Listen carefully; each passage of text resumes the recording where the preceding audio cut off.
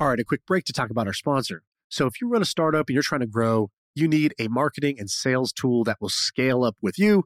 Check out the HubSpot for Startups program. You can save 30 to 90% on the CRM, which is going to help you increase your leads, boost your revenue, and just keep your whole team organized as you're trying to grow. HubSpot for Startups is trusted by thousands of startups all around the world. And you should go check out if you're eligible to join the HubSpot for Startups program and take your growth to the next level. Visit HubSpot.com/startups. Yeah. I feel like I can rule the world. I know I could be what I want to. I put my all in it like no days off. On the road, let's travel, never looking back.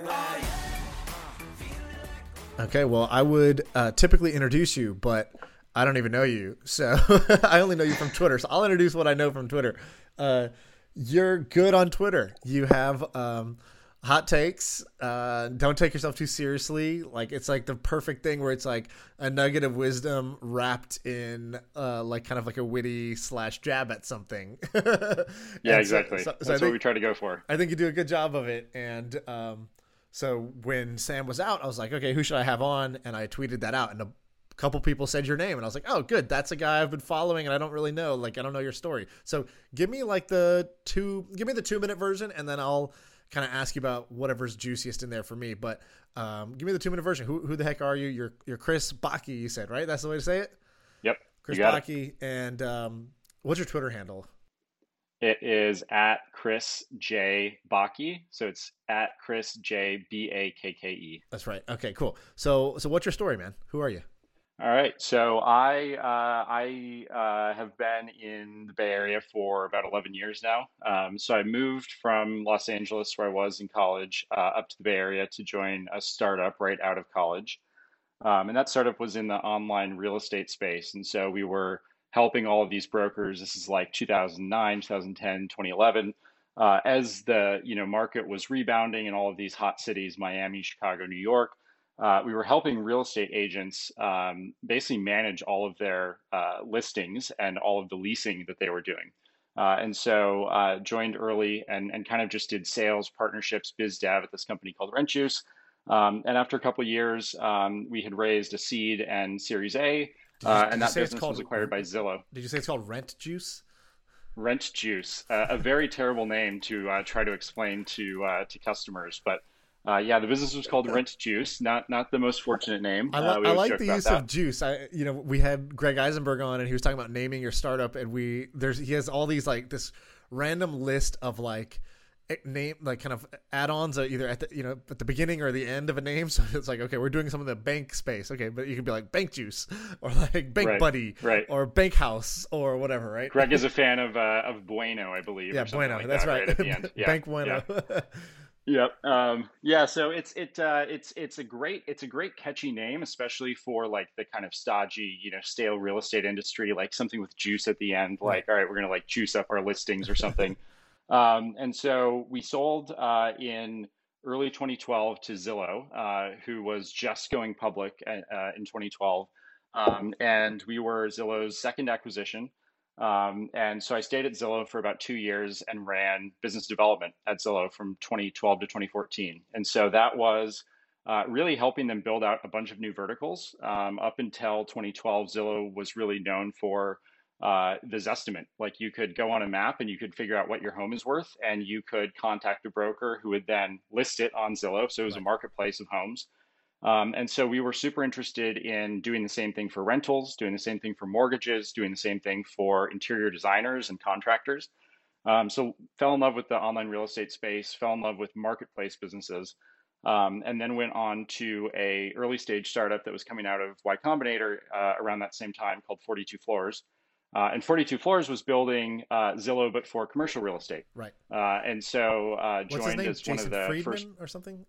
Jason Friedman. Yep. So he hired me and as one of the first business hires, and we were all working out of like a awesome house in Soma when Soma was slightly less sketchy, I think, than it is right now. And really the goal was, Airbnb was just kind of becoming big. And so that business, 42 Floors, had already raised a bunch of money prior to me coming on. And so it was a super hot company coming out of Y Combinator. They had raised like back to back, I think over the course of less than 12 months, close to $20 million. And really my job and a couple other people's job on the growth side and on the biz dev side was, how do we make money from this thing? There's huge expectations.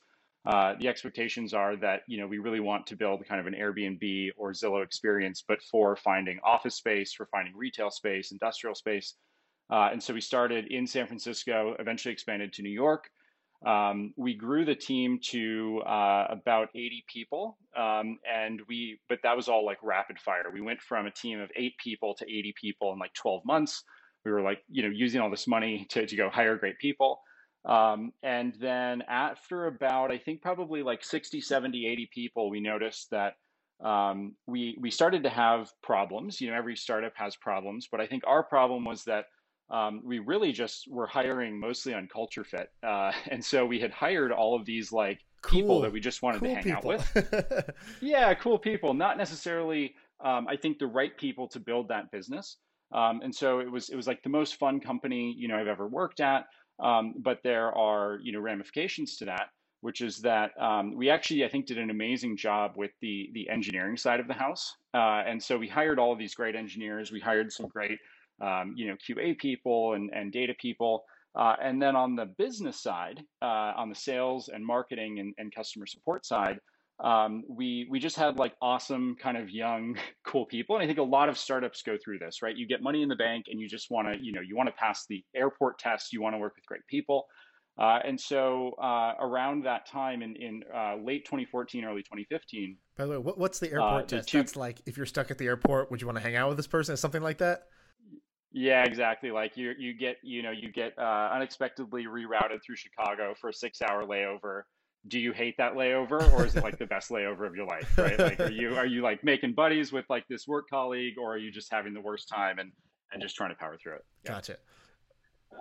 And so that really that experience of hiring some amazing engineers, hiring a lot of great people, but people who actually weren't great fits at kind of entry level sales, entry level customer support.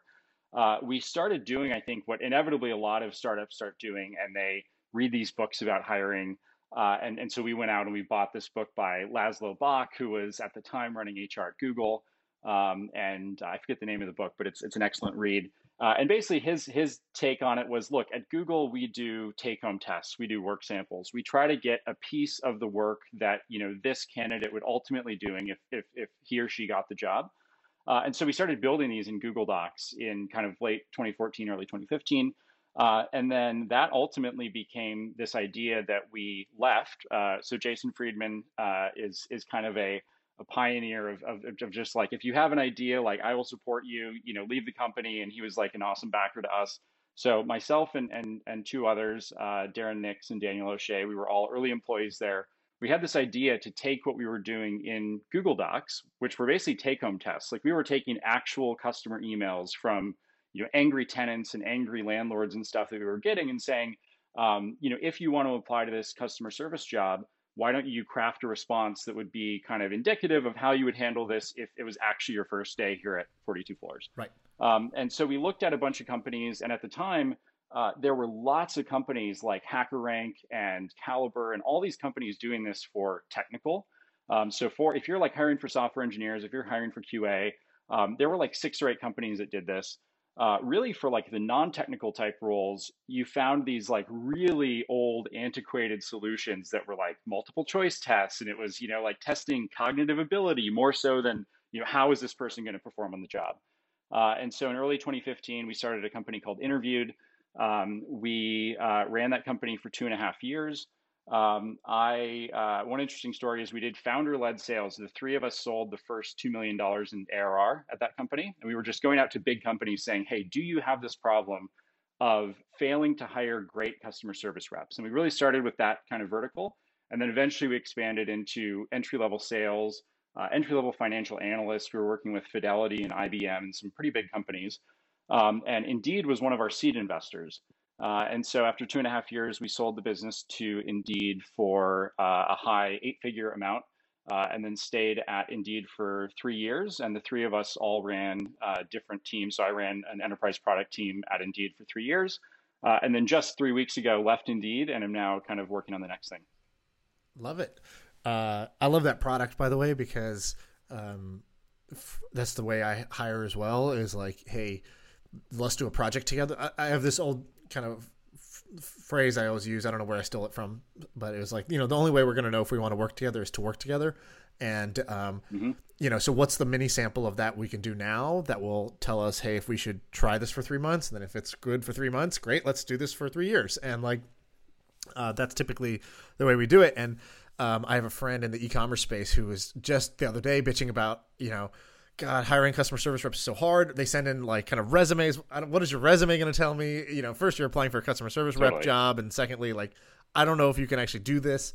And so he was like manually trying to create this. And it sounds like for you guys did the same thing. You were manually creating some workaround to make this process work for you. And then you spun off and said, let me actually export that as a business. I've always talked about this import-export framework, which is if you're inside of a bigger company, you're going to inevitably build these like kind of internal tools, workaround systems, stuff that solves a problem for you. But guess what? There's thousands of other companies just like you who have that same problem.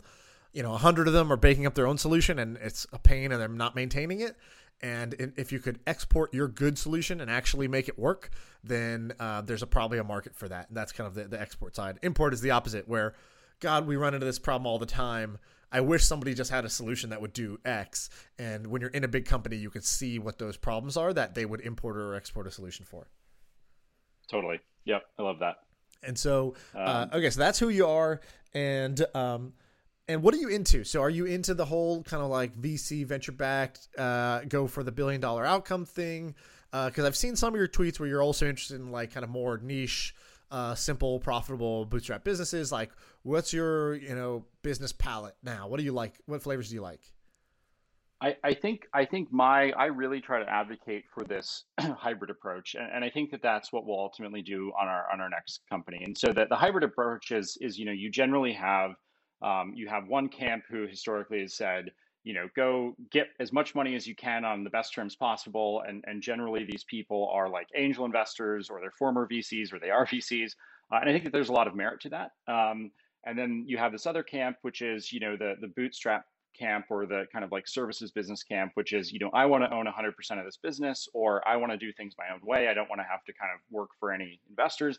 And I think a lot of, those both have a lot of upsides. And so I always try to think about, well, what are the downsides to each of these camps? And is there kind of a hybrid approach? And so what we did at Interviewed was we raised $2 million total.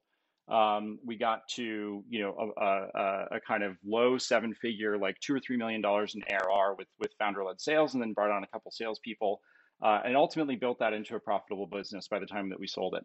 And so I think if there's this hybrid approach where I see a lot of my bootstrapped friends work for like a year or 2 years or 4 years. And largely these become like consulting businesses, because you get starry-eyed when a big customer comes along and says, hey, will you build this custom thing for me? If there's no money in the bank and somebody's waving, $300,000 to you and your team to go build something, in a lot of cases you build it. And so 2, 3, 4 years out, there's you may be doing well, you may own 100% of a business, but it's generally a much smaller business than if you would have taken some capital. And so there's this like, raise a sane amount of venture capital. I don't think there's very few businesses that need to be going off and raising tens of millions of dollars. And so I like those types of businesses that say, hey, if I can raise $1 million, if I can raise $2 million, it helps me skip over those years of having to go, be a consultant and kind of do that agency style work for big customers to put money in the bank. And I think the more times you do businesses like this, obviously the better terms that you get. And so that's really the approach that I think has worked really well for myself and for my co-founder, who I've now worked with across 3 businesses over the last 8 years. And I think that ultimately, I think a lot of it is determined by your market and how big that market is. And so I love my co-founder and I, just for fun, like while we were working at Indeed, we would start e-commerce sites on Shopify, just to like play around with Shopify. And obviously we're not going to raise capital for that, but also our expectations are pretty low. Like if we can ever get that business to the point of making, $1,000 in profit per month, like we're super stoked about that. And I think that, ultimately too, I think in our space, in the last business that I was in, candidate assessments, what you saw were these very large companies like HireVue that came out and had raised, I think 90 or $100 million.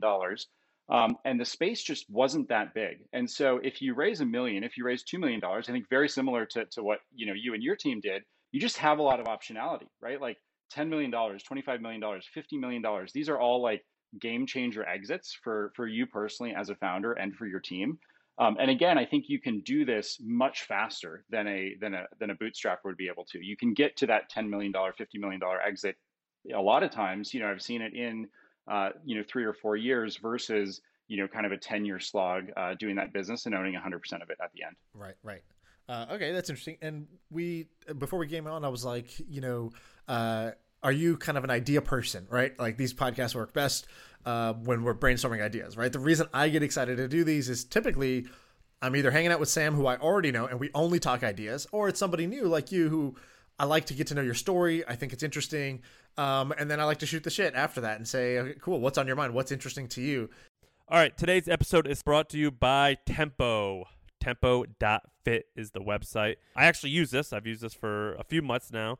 And it's this machine that has a touch screen and this 3D sensor. And what it does is they give you weights, like 115 pounds in weights. And it's for strength training. So what it is it measures your body and it sees how much weight you're lifting. It sees how many reps you're doing and how much effort you're putting in, what your heart rate is. It's pretty amazing. And then you have a coach on screen walking you through what to lift, how many to lift, what workout to do, whether you want to do a 20-minute, 10-minute, 50-minute workout. It's pretty amazing, but the best part is the leaderboard. The other stuff, all the features that they have, that's cool, but I'm obsessed with the leaderboard because it measures how many reps you're doing and how much volume you're doing, and you can compete with other people who have taken the same class. So it's made me want to work harder, lift more weight, or have more endurance. It's just pretty freaking fun. And the whole point of working hard is to have money so you can spend it on stuff that will make you live longer. And this product, Tempo, it checks that box for me. So they're our sponsor today. If you use the code TEMPOHUSTLE, you'll get $100 off. So tempo.fit is the URL, and Tempo Hustle, one word, you'll get $100 off. So check it out. I use it. If you look me up on Twitter, you'll see I'm always filming videos where I'm talking to that company saying I'm trying to crush their employees on the leaderboard because I actually love this thing and I use it all the time. So check it out. So I'm curious, did you do your homework? Did you bring any ideas or interesting spaces to the table? Yeah, let's run through a few. You want me to just jump in? Jump in. Let's give me one. So this one idea, I almost did, and I have a lot of research on it, and I have a lot of thoughts about it. So if anybody wants to do this, feel free to email me. It's Chris@Laskie, LASKIE.co. And the idea is Shopify, but for SaaS businesses, right? So I have this kind of thesis that Shopify has empowered hundreds of thousands of accidental e-commerce entrepreneurs by providing a framework of here's how to choose a name for a business, here's how to go incorporate that business, here's how to set it up. I think Stripe Atlas and some of these businesses have done similar things with SaaS, but they haven't taken it all the way. And so if you look what Shopify has done as a platform for people who want to sell, gadgets, widgets, candles, whatever it is online, I think that there are thousands, tens of thousands, hundreds of thousands of small niche SaaS businesses where I think really honestly, like the best in class thing today is something like an accelerator, something like an incubator, somebody to take a sizable percentage of your company and handhold you through that process of this is how to find your first 10 customers. This is how to actually like set these things up. And I think if I think about a lot of these SaaS businesses, your example earlier about import export, you're only, exporting so many types of business from a company. And so a lot of times, people say, how can we do what we're doing with Excel, or how can we do what we're doing with Google Docs and turn that into its own standalone platform? And I think when you think about the components of a software as a service business, you only have so many components, right? You have like, user registration, you have, admin privileges, you have payment collection, you have analytics and dashboards, and then you have like something else that business is doing. But a lot of these things are componentized. And so I think if you have a business that has some sort of like low code way for people who have a SaaS idea to come on and register that business, create it, get it set up, come up with a name, set up the website, all of that stuff is easy. And you can go do that on, Squarespace or a million other places, but then actually build and kind of componentize in a low code way, the back end. And the reason that we came up with this idea is when we were doing customer research, we met a guy actually here in Minnesota where I am now. And he was working a full-time job, and his job is designing high-end cabinets for these like multi-million dollar lake homes. And he and a couple of friends have created a $1 million a year SaaS company that is like a CRM for high-end cabinet makers, right? And they've had to do this through an insane process over 6 years, where they have hired people on Upwork, they've hired developers, they've like kind of patched all of this together. And the main guy, Ryan, he gets on the phone with me and calls me and asks for advice. And like it's kind of an insane process, but at the end of the day, like that business for high-end cabinet makers, there's never going to be like something that would get you venture-backed returns. And I think that if you look at holding companies in a lot of cases, like Constellation Software in Canada, they're comprised of thousands of very small addressable market businesses. That I think, Shopify, similarly, you have a lot of these kind of small t-shirt sellers and candle makers and, Right. Gadget makers that are selling a couple $1,000s. And I think if you can do that in a really easy and efficient way, there's a huge market there. That's interesting. So when you first said it, Shopify for anything, I'm like, whoa, yeah, maybe. And then I didn't understand at first what you meant, but now I do, which is that, okay, you're going to build the app that actually solves the customer problem, but then there's the generic set of things to be a SaaS business, such as landing page, user registration, payment collection, having different billing plans. And right now you either build that yourself or you stitch together 3 or 4 tools to be able to do the rest of that. And a store builder for SaaS developers is actually kind of an interesting thing, because on one hand you'd think, well, people who build SaaS businesses, they can code anyway, so why wouldn't they want to do this? But it's like they don't want to code the stuff that's non-core to their business, and what can be sort of outsourced will be outsourced if you make it sort of convenient and simple enough. I actually like that idea. You said you did research on it, you decided not to pursue it. I think you said you decided not to pursue it. What is the kind of main challenge or hold up, or what got you to sort of say, okay, sounds like you initially had a hard on for this business and then something kind of cooled you off. What cooled you off? Yeah, I think the challenging thing with this business is really that you have these subject matter experts. Often these people are already running their own successful businesses. So, the person who's selling, high-end cabinets, he's probably making collectively with his business over, $1 million a year, or else he would just like stop making high-end cabinets and go do the SaaS business first time. And so I think that you have this problem of trying to glean information from the subject matter experts. What do you know about building log cabins, or what do you know about like managing trailer parks? What do you know about installing cabinetry? What do you know about industrial scales that nobody else knows? And gleaning that information from people is really hard. And so I think the thing that I like about this is I think that there's a massive opportunity if you can go and find those people. I think finding people who already have subject matter expertise and are running these successful companies, convincing them to give you information, give you customers, whatever that is hard. I think that there are ways to do this through like revenue shares and stuff like that.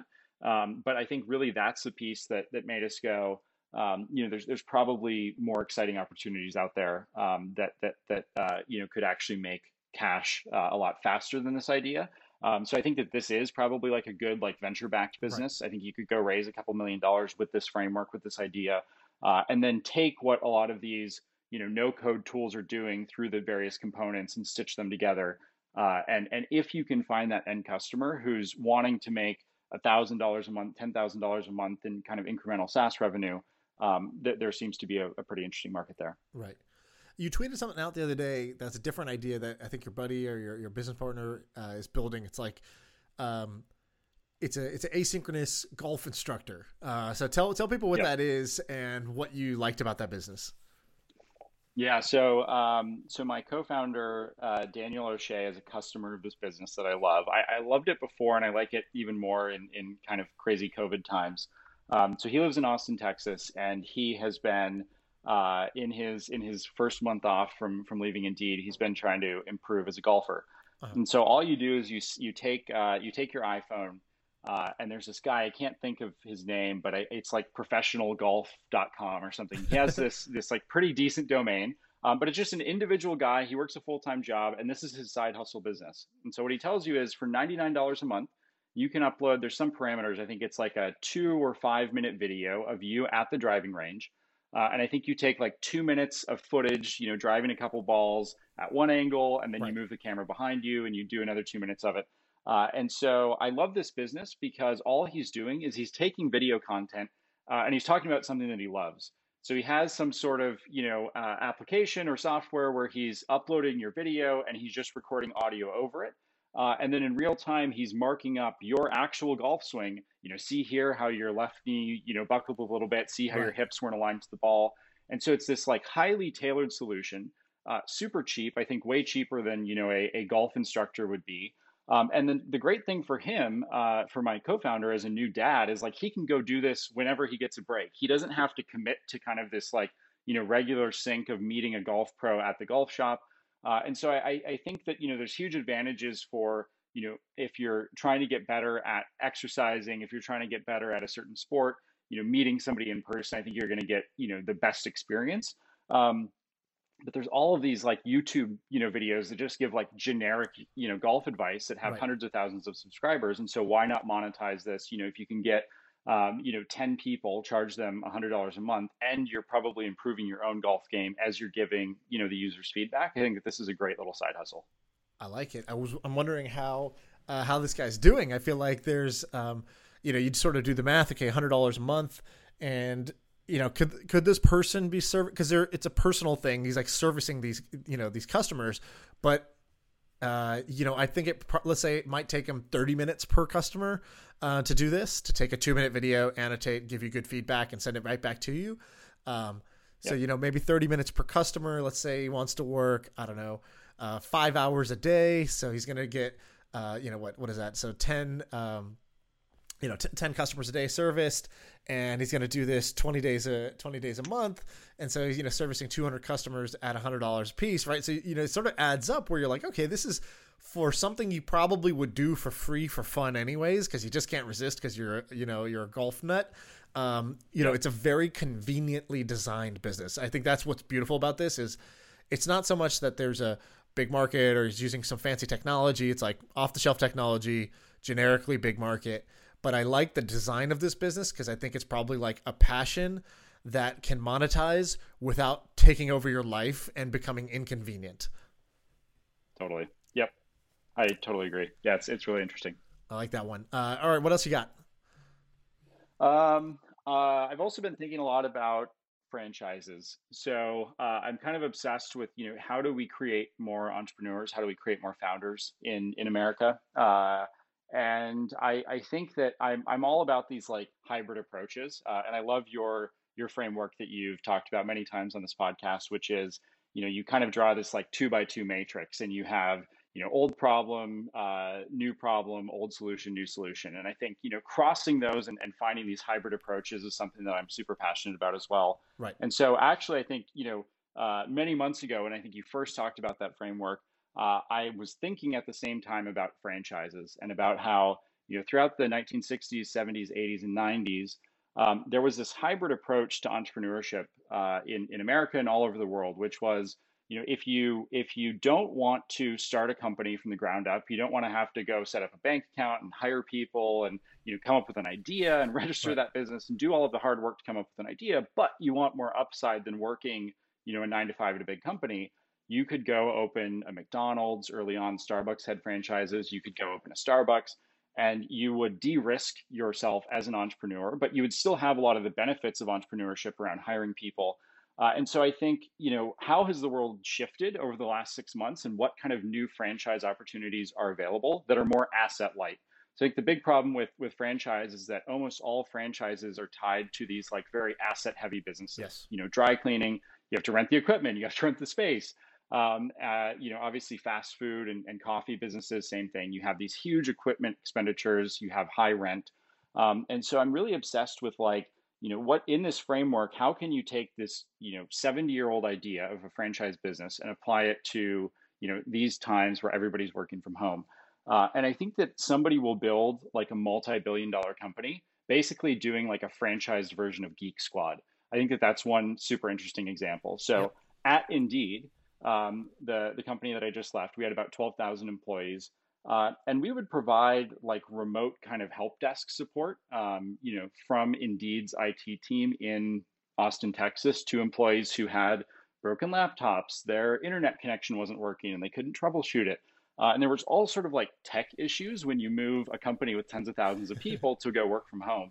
And I think that this, something like this has this like regional approach where you could actually sell specific geographies to, founders or entrepreneurs who wanted to run, the Bay Area version of this business. And it seems like there's huge demand right now. So somebody tweeted out that their dad, as I was thinking about this idea, their dad's company had spent like $50,000. It was a small, I think, accounting firm with like 20 people. And they had spent $50,000 through Accenture. And Accenture set them up with like Zoom licenses and Dropbox and just like gave them off the shelf software and then basically did like a webinar, like here's how to use it. But I think increasingly as you have, so many different technologies that you're running from home and that becomes mission critical to actually doing your job. I think that there's like a personal element of having somebody come over and, fix your TV, fix your printer. But there's also this idea of, somebody coming and actually fixing your laptop. And the great thing about this business is that I'm fairly convinced that large companies and small companies would just like pay a monthly fee to just have this problem go away. And so I think that there's like a direct to consumer side. And then there's also this like B2B element that I'm super excited about where you could go contract with a large company. And I think that there's actually a lot of these businesses. I think if you look at asset light franchises, every company when they set up, whether they're a financial services company or an HR tech company or an educational tech company, they all need to do 1 million integrations. And so, one of the problems with these like integrations companies is that there's all these independent, developers who will like do your integration with SAP or with Oracle or whatever. And I think building a layer of trust, building a simple pricing, page, doing all of this thing and then just running this like a startup makes for this super interesting like franchise kind of hybrid approach that is a lot less cost intensive than spending $1.5 million to get a McDonald's open. Yes. Yes is my answer to this. I love this idea. I have a ton of thoughts. So first, I've personally encountered a couple of friends who did this as their side hustle as like an 18-year-old, 17, 18-year-old. So you're in Minnesota. My friend Tyler Hayes did. He had a business called Tyler the Techie, and basically he was Geek Squad, and he would come fix your shit, and he would like set you up and like tell you why your router sucks and gives you a new router because that's why your Wi-Fi is terrible in your house. And, like he would just solve little problems like this. And I had a friend in college, this guy named Tofik, who we would be in college, and he would be the only guy who went to go check his mail. We were like, why do you care about checking your mail? And the reason why is because he's getting checks in the mail. And we were like, what are you getting checks for? He's like, nice. I started this kind of like, I forgot what it was called. It's like Nerds on Wheels or something like that was the name of it. Something like that. It's Geek Squad. And he's in West Virginia. And he was 15 years old, I think, when he started at 14, 15. And he was like, oh, I know how like technology works. And like, oh my God, my dad doesn't, he started with his dad's like, I think doctor's office. And he's like, oh, they need like networking. And so he would like go set up your internet for any doctor's office, hospital, dentist office, that sort of thing. And this guy basically paid for college. And, I went to Duke. It's like an expensive ass school. And he was like, yeah, look, this is a $24,000 check. And he's like, this is just like my cut. I gave the business to like another kid because he's, I'm gone now and he can run that. And I just get like a royalty check now, a little bit out of it. And so he was making a ton. And I was like, wow, this is very interesting. And so I think there's two interesting bits to this. One is I think Geek Squad itself, I don't know what the state of that business is, but I don't think it's doing very well, just given I think it's part of Best Buy, correct? So I think that, when the parent's dying, the child is going to be in trouble as well. So I think Geek Squad's probably going to be in trouble. I love that it's mom and pop fragmented everywhere, which means that if you actually had a franchise system where you'd have a local operator and you could find that 16, 15-year-old kid or a group of 4 who are, tech savvy, and you could say, look, here's the brand, here's the website, here's the marketing budget playbook. I'm going to give you leads. You go fulfill. And it reminds me of this company I invested in called Nana. So have you ever heard about Nana? Yeah, I love what they're doing. For those who don't know, Nana is like I think they're doing this, but in the appliance repair space. So the equivalent of Geek Squad was Sears had this huge fleet of appliance repair technicians, and Sears has gone bankrupt, and that home services business actually was still doing pretty well, but who knows what'll happen to it now. So they had like hundreds of thousands of technicians all around the country that could come fix your dryer, come fix your fridge, come fix your dishwasher. And so then, besides them was just mom and pop, find some guy in your Yellow Pages or Google and find somebody on Craigslist or whatever to come fix your stuff. And so what Nana's doing is they're unifying this under one brand that's simple, just Nana. It's on demand. You push a button in your app and somebody will come fix your thing. Like my dryer was broken, pushed a button. An hour later, a guy showed up and they were basically dispatching local technicians to come fix your stuff. And they were guaranteeing the technicians, hey, you don't need to learn how to market yourself and get customers. Like, I will just send you a message when there's somebody within 5 miles of you that needs something fixed, and you either say yes or no. And this guy was making, between $75,000 and $150,000 a year, working flexible hours. I was like, this crushes being an Uber driver. And then they created an academy, which was like, in 1 month, you can go from not knowing how to fix any appliances to 1 month, you can repair one appliance. And in 2 months, you can repair 2 appliances, and so on and so forth. And so if your earning power is $30,000 a year, well, here's a pathway for you to, for free, learn how to do this job and then get free customers to, delivered to your phone that you can go and you can now be making $75K more a year. It's like this amazing thing for the economy. So that's why I invested in that company. But that model applies to what you're talking about in a pretty big way. And I think that there's other spaces as well that this applies to. So one that I've been thinking about that I meant to bring up on the podcast, but I wanted to do a bit more research, but fuck it. We're talking about it now. So with no research, are you familiar with Kumon? A little bit. It's like the learning centers, right? Yeah, exactly. So Kumon, I didn't have this growing up, but my wife is from this area in California, and it's like everybody knows about Kumon around here. And you live in the same area as I do, so you'll see them at the corners. In every strip mall will have one of these. And so Kumon is like a place you send your kid to get good at math. So it has the stereotype of like, Asian parent, forcing their kid to become like, good at math. But parents really care about this stuff. And so Kumon was a franchise that you could open up, and they give you the playbook. They give you all the materials. It's kind of like Kaplan or, whatever, like where you can teach people how to pass the SATs. So Kumon is this for little kids, and they charge, a handful, and parents are willing to pay. So I think that you can create the Airbnb of Kumon, which sounds ridiculous, but what I mean is you don't need a brick and mortar shop for this anymore. I think you could arm people and say, hey, do you have like a dining room in your house? Because you can create a little micro school of 10 kids who are each paying $100 a month to come learn from you. And who are you? You're a college kid, or you're like a 25-year-old, or you're an 18-year-old who knows math, and we give you the brand, we give you the materials to like outfit your room and make this work. And so Kumon, I think, does billions of dollars a year in revenue, and I think somebody can create the Kumon with the asset light model, meaning use the sharing economy, use people's garages, use their living rooms, use their extra spare bedrooms, and turn them into little classrooms for the neighborhood, and give them, materials and lesson plans that they can teach off of. And I think that could be a monster business. Like, that's one that I would consider going and building, because I think it would transform, totally, I love that. The way education works. There's another variant of this. Is my sister has this program that she created, these childcare centers, or kind of like preschools in San Francisco. And initially her model was smart, where she would buy a house. So she wanted to own a home. The home had extra space, like a whole bottom floor that was like separate entrance and exit. So she was like, oh, I really want this house, but I can only afford half of it. Oh, what if I created a childcare center at the bottom of here, an in-home childcare center, because there's a shortage of childcare centers. So there's permits for in-home, and I can have 12 kids. And in San Francisco, each kid pays $3,000 a month to go to school. So you're making totally $36,000 a month in revenue. And you basically pay, 4 teachers as your salary, and the rest is you're renting your own space. And so she's paying for a multi-million-dollar home in San Francisco. She's profiting by having her own little school, and she sends her own kids to it too. And so it's like her own childcare as well is taken care of. And so she built this really good model. And then to expand, she was like, I really want my kids to get outdoors more. So she created this thing called Nature Kids. And I think this could also be a franchise model. So what she did was she was like, forget the house, because that has, I have to go find a home that has the separate entrance and exit and permitting and all that stuff. Yep. There's beautiful parks everywhere. what if there was a half day program where you send your kids and it's away from technology, it's outdoors, it's in nature, learning about like animals and trees and plants and building things and stuff like that.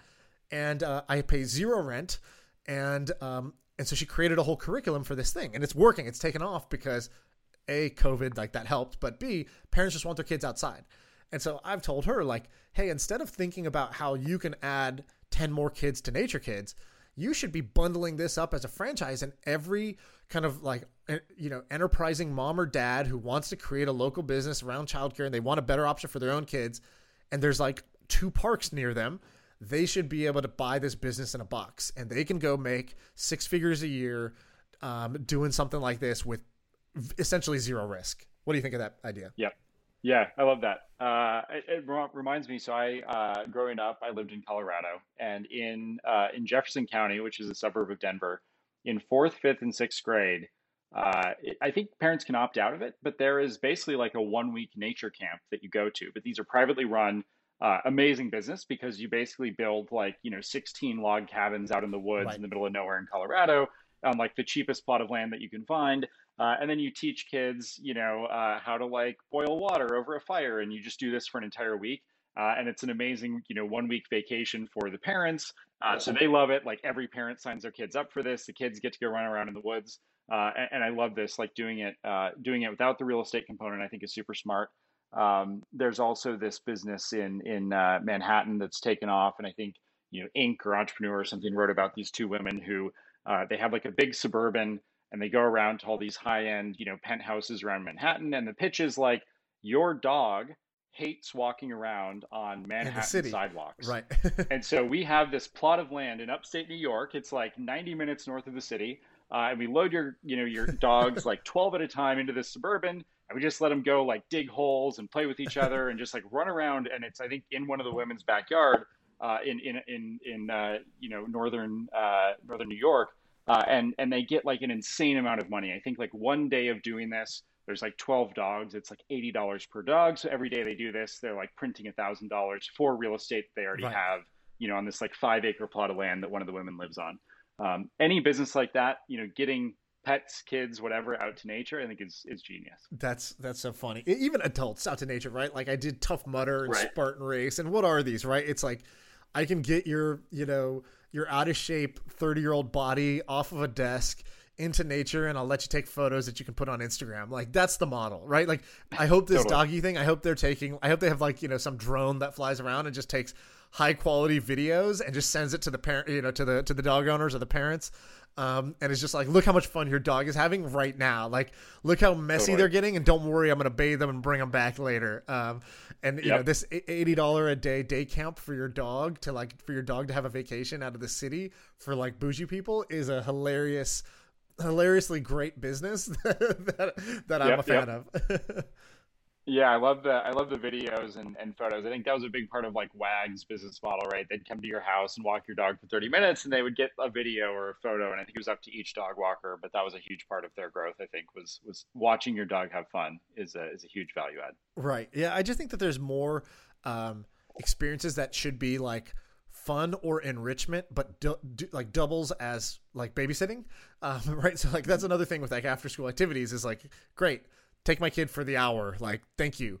And one reason I like the local Kumon is you don't have to drive so far to do it. Like if there really was one in every neighborhood, which I think realistically in every single neighborhood, there's at least 5 kids who are in high school who are good students, good at math, and want to earn $35 an hour to teach little kids math. And if you give them a playbook, they'll just follow the playbook. And now that's within walking distance or like a 2-minute drive away, rather than like I'll drive for 25 minutes, drop you off. Now I have 45 minutes to kill, and then I got to pick you up again. It's not even worth going home. And it's like parents get exhausted by this sort of like, just becoming Yep. an Uber driver for your kid. Yep, Or so 100%. I've heard. I don't know. My kid's tiny. I don't know about all this, but this is what I understand. You'll find out soon. Yeah. Exactly. I also like, for your Geek Squad idea, another framework I like is for business ideas is what do the rich have that the poor would want? And it's not money. And so like, the rich people had private drivers, and now everybody has private drivers through Uber. Rich people got like these crazy vacation homes that they could go to. And now Airbnb says, cool, stay in this log cabin in Tahoe. You just don't have to own the place. And it'll make it really easy. They reduce the friction required for you to have the same experience that rich people have. And DoorDash, right? Like, don't cook, get food, get restaurant quality food. You don't have to have a private chef. Here's like a chef that'll make it and deliver to you in 30 minutes. So similarly with companies, what do big companies have that small companies would want? Because they have the whole department that deals with this pain in the ass. We can't afford that department. We can't even afford one IT guy.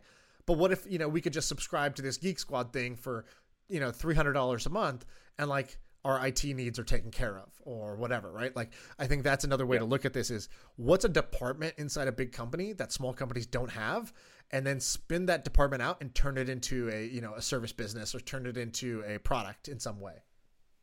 Yeah, 100%. Yeah, I think this works really well. I mean, there's any sort of, fractionalized executive is another idea that I love, right? And so I think this is another business where when we were starting Interviewed 5 years ago, day one, if you have two people, you don't want or need to hire a CFO. You don't need a head of HR, but you want like somebody to keep you compliant in these areas.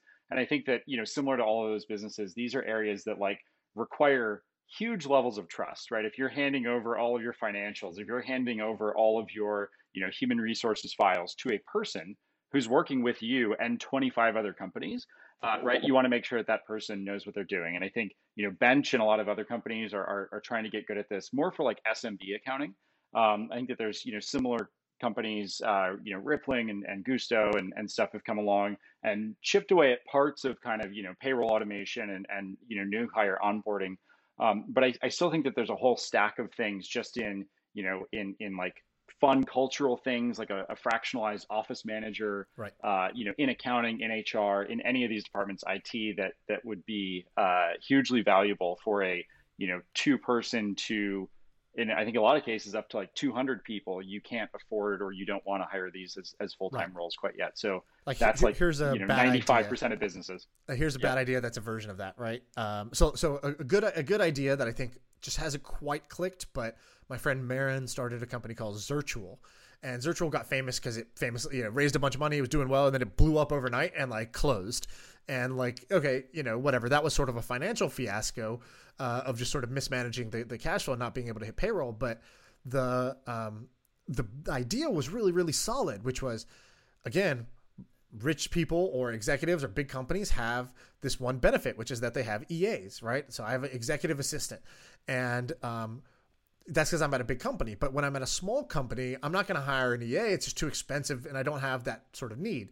And so what they did was a fractional EA. I could have 7 hours a week of this person's time, and she could be servicing, let's say 8 clients at the same time. And so more people got access to this service for a lower price, and then that the service provider is able to fractionally divide their time and end up making 2 or 3 times more than they would at any one company. So that's the good idea. The bad idea version of this is like you talked about, you said the word company culture, and every company I've been at, there's been like the one person who really like keeps track of everyone's birthdays and, somebody's having a baby, let's send them a gift basket, and like, hey, this person's, they came down with something and how do we help them get well? And there's sort of the person that makes everybody like a little bit human in the company, and they're thoughtful, they buy gifts, they organize things, they organize parties, they organize like, offsites and things like that. And I feel like there's,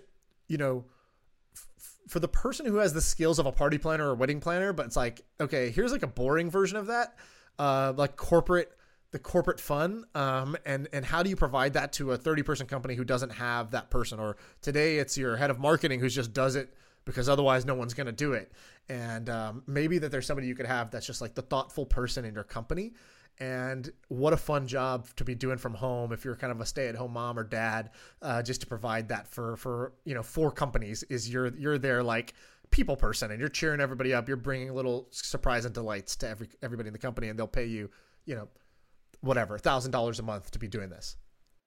Yep, I love that, and I think in a lot of ways that's completely uncharted territory. So one of the side projects that my co-founder and I and a couple friends actually created is this company that we're still working on, but it was like a side project called Teamcation, and it was this idea of like, now that every company is a remote company, what all remote companies would do before this, like if you were a cool, 20-person Right. remote company, is you would go, get an Airbnb up in Napa or Once a in Vegas or quarter, whatever for the week, once every half year. fly Yeah. everybody in.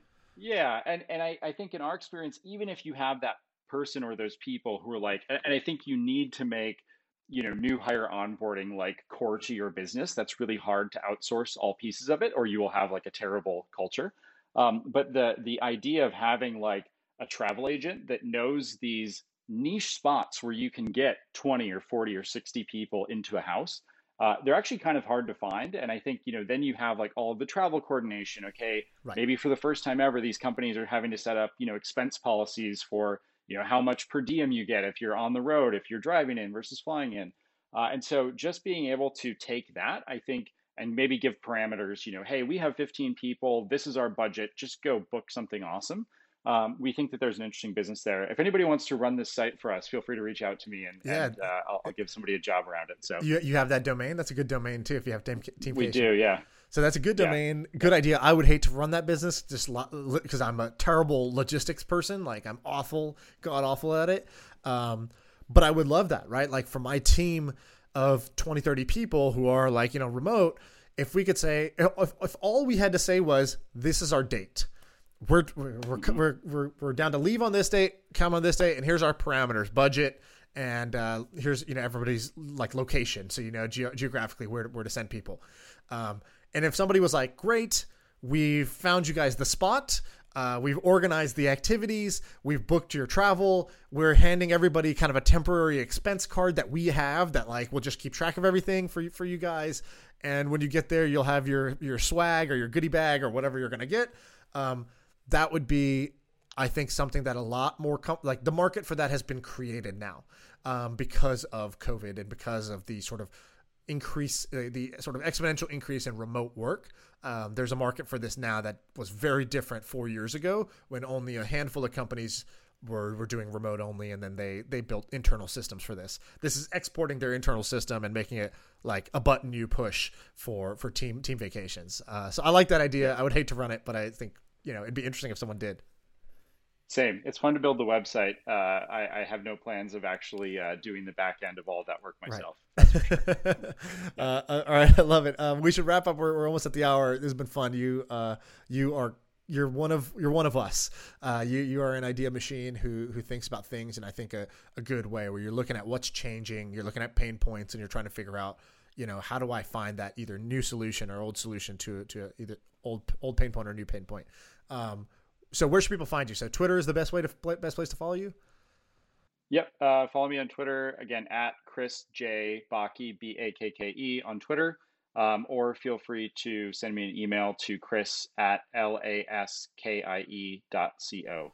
And are you ready to talk about what your new company is, or do we have to end the recording and then I ask you a bunch of questions about that?